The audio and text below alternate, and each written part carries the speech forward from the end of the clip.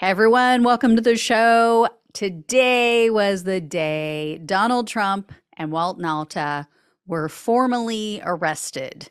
No cameras or audio recording was allowed in the courtroom, from what I understand.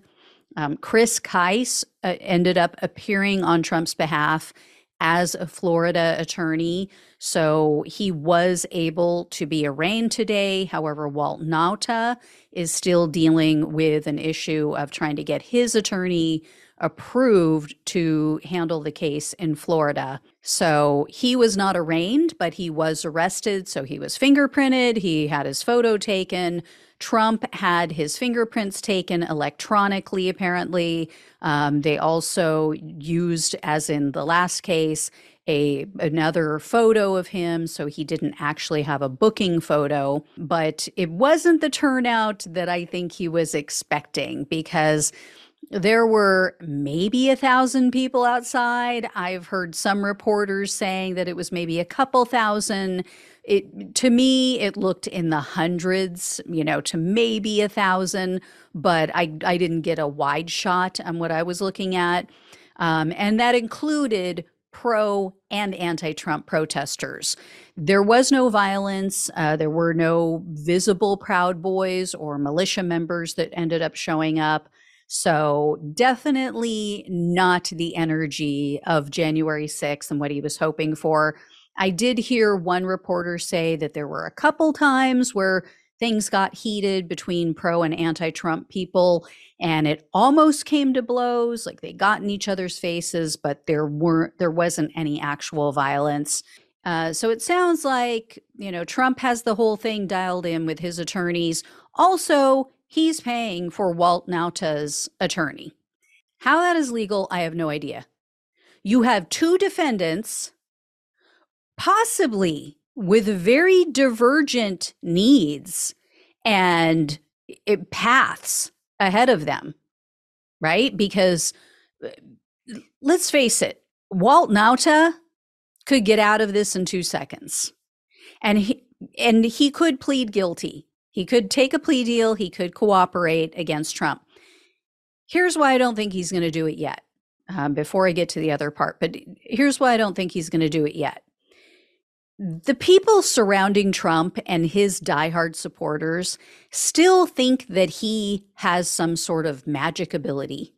Like he can just make issues disappear. He can make the impossible possible, right? They think he's freaking Willy Wonka.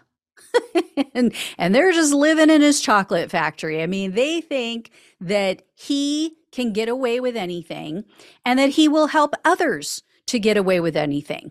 So right now, he is very much trying to keep Walt Nauta happy, right? You're in the club.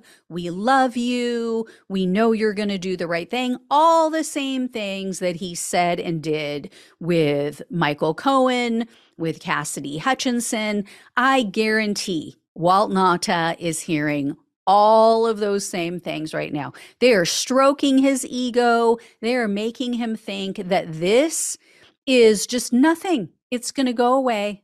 We're just going to go before this Trump-friendly judge. And from all accounts, what they're going to do is going to try to get some of the evidence thrown out that was obtained by getting rid of the attorney-client privilege. So, all the stuff with Evan Corcoran, which is some of the most damning evidence against Trump, they're going to try to get that thrown out. Now, they may try, and with this Judge Cannon, they may succeed temporarily, right? I mean, she has proven before to not be an honest actor, to be a total Trump stooge. She might say, yes, I agree with you. All of this evidence has to go. So then they're going to take it to that appeals court, which all of her stuff went to before.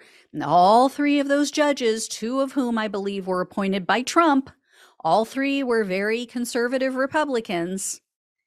They slapped her down last time very hard. They, in no uncertain terms, told her, you don't know what you're doing.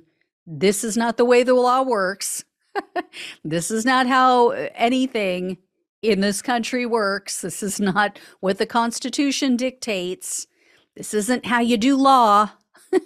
So they slapped her down. They undermined all of her decisions previously when she had this case. So they'll probably do it again. They'll probably say, no, yeah, crime fraud exception applies here. All of this evidence can be admitted. You don't know what you're doing and you need to get a different job. They won't say that. I say that. Anyway, if Walt Nauta is still using a Trump paid attorney, I can almost guarantee this attorney is still going to try to tell him, don't worry about it. This is nothing. This is going to get thrown out. You're safe. You're okay. You're fine. Everything's fine. We're all fine. Shh, Walt. Shh. No, don't. Walt. Shh. Don't say anything.